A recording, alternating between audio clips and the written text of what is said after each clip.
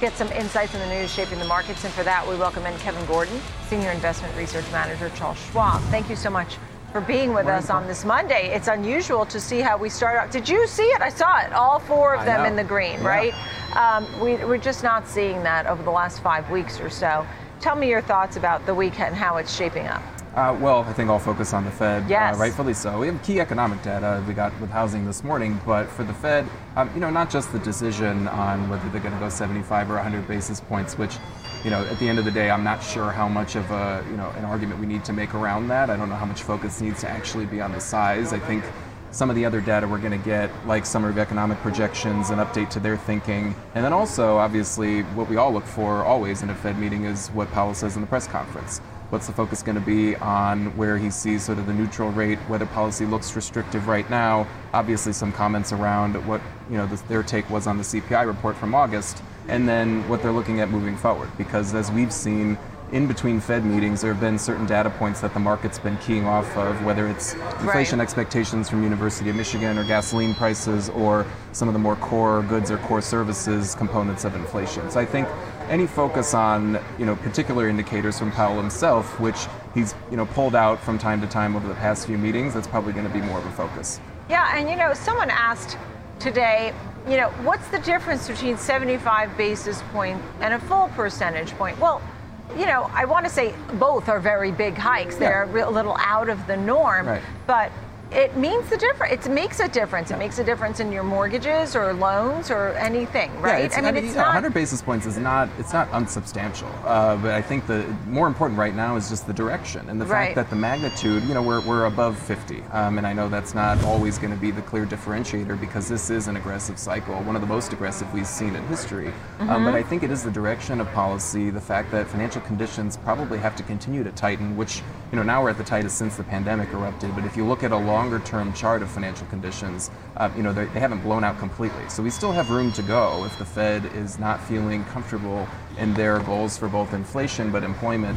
And you can argue that for both, we're not there yet. Because for inflation, yes, expectations are anchored, but the stickiness of some of the core parts of inflation, as we learned last week, it's taking longer for that to come down. And then on the employment side, claims have actually started to roll over again. We've reclaimed sort of half the spike that we've seen this year. And that's good from the employee's perspective, but not from the Fed's perspective. Not what the Fed's still trying to signals do. Strong demand on the part of firms. Meantime, rates are creeping higher, right? I mean, you have the 10-year at the highest level since 2011, right?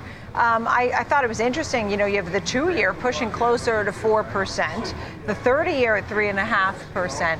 What do you make of yields moving higher as stocks generally have been lower, which we've often been seeing that correlation where stocks, by the way, are down 4 of the last 5 weeks, folks, with the Dow about 3% up off the June low. So really not that far up off the low. Yeah, well, this is one of the negative themes that we've seen emerging this year. And it hasn't been as persistent as what we saw in the 60s to the 90s roughly, but it is that negative correlation between stock prices and bond yields. And when you have that dynamic, it's stocks are sort of falling for the wrong reasons, or if you want to flip it, yields are going up for the wrong reasons, putting pressure on equities. So you lose that diversification hedge from a bond perspective, and that's what we've seen this year. And as you were pointing out specifically with the 2-year yield, that's sort of the proxy that investors will maybe sometimes use for Fed policy and where it's going and the trajectory of it. And for most of this year, that yield has sort of been on a tear, hasn't really been interrupted at any point, even though stocks at times have tried to rally and attempt to break from that, but the 2-year's been right the entire time. So that's why we'd fade any of the narratives associated with, Fed's going to pause immediately, Fed's going to reverse course immediately, switch from rate hikes to rate cuts. We just don't see that happening, and you can see that very clearly in the dynamic of the 2-year. That's not happening anytime soon. I mean, I think some people were hoping for a pause. I don't know why they thought that they were going to start cutting so fast. I don't see that happening. I agree with you. So we did get in, we saw home builders, lower prices, sentiment falling for the 9th straight month. This, as home sales have been coming down, what are we thinking here?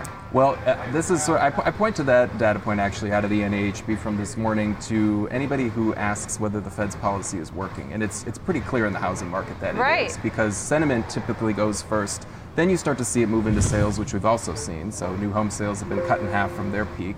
And then it eventually creeps into prices, which we started to see just a little bit, but hasn't fully taken hold yet. But that sentiment component, if you don't get any, sort of stop to the decline there, which you were saying 9 straight months. Yeah. We've declined every single month this year. That's the longest streak since the data goes back in 1985. So the trend is firmly recessionary, even if the level is not yet at the lowest that we've ever seen.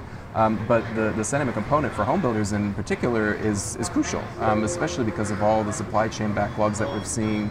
The number of units under construction versus the number of units that have been completed, that mismatch, that's going to be key to alleviating a lot of the inventory issue that we've had. So if you don't get that, fix anytime soon, it's probably going to continue to weigh in the housing market. It's interesting because, regionally you'll still see a lot of competitive bids happening in certain areas like Palm Beach or New York or along the Sun Belt. But the big picture here is that sentiment is beginning to wane, and people are starting to feel a little nervous. Home prices are coming down, but consumers too. When we talk about consumer sentiment, exactly. What do you think is going to happen now between now, September, and the holidays? I keep hearing, you better tighten your belt. You better, if you're living paycheck to paycheck, so be it. But if you have any room to save, that you should start saving.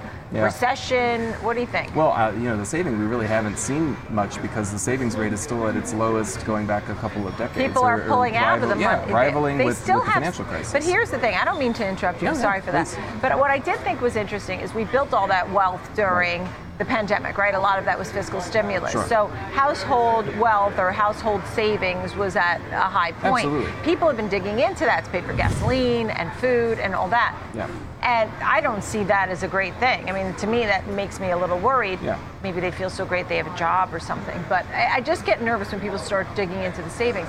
But it's still not below pre-pandemic levels. Depends on which cohort you're looking at. Okay. For the lowest income cohort, the lowest wealth cohort, it is below. Okay. And that's the one that gets hit by the... So that's my point. Exactly. So, and to your point though, the collapse in savings combined with the increase that we've seen in credit card usage, that's been extremely worrisome. If you look at overall, non-revolving credit outstanding, we've passed the pandemic level, but level is important, but also trend. We're at double-digit percentage growth rates for credit. And also taking into account that, the buildup in a savings cushion doesn't need to be released completely. It doesn't need to go back into consumption. I don't know, that argument never really made sense to me because savings should always be looked at as a flow, month over month, not as much as a stock, because not every household looks at it as a stock that needs to be completely depleted and put towards discretionary spending. So, and in times of hotter inflation like we have right now, as you move down the income and the wealth spectrum, they want to use more of that as a safety cushion and not as much as discretionary spending. So I think that's the risk heading into holiday season, and the fact that over the past year and a half, a lot of the good spending has already been satisfied for households. And if they can't spend on services now that services have become more expensive, that's a risk too for overall consumption. And we've seen that for travel. You try and buy an airline ticket, forget Still it. Very expensive. So my final thoughts are: if and when we really start to hit this rock bottom recession feeling, I wonder if it can be short-lived at least, so it won't be incredibly painful.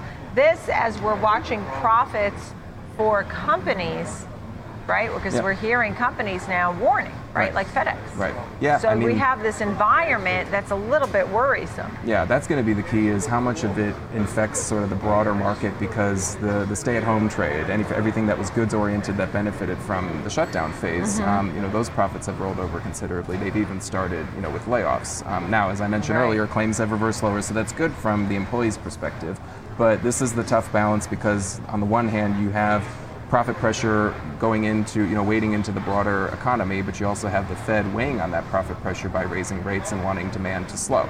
That's never a good scenario for companies, because they're now not getting the boost from inflation anymore, inflating overall revenue, but you're not getting a boost from the Fed anymore because you have monetary and fiscal policy working against you. So I think that just sets us up for a tougher environment. We'll probably see that in third quarter earnings. Profit margins under pressure in the near term. I know you were looking at corporate profits, and that's an important point. Yeah. So we'll likely get 75 basis points, and then we have 75 or 100, right? And then we have 2 more meetings after that, and the goal is still 4%, right? Around, and we'll get an update from their projections at this meeting, which is, again, that's the important part. Nice to see you, thanks, Kevin, Nicole. on a Monday. I always love that Kevin's able to join us here to set up our trading week. Kevin Gordon, Senior Investment Research Manager at Charles Schwab. Thanks for being here.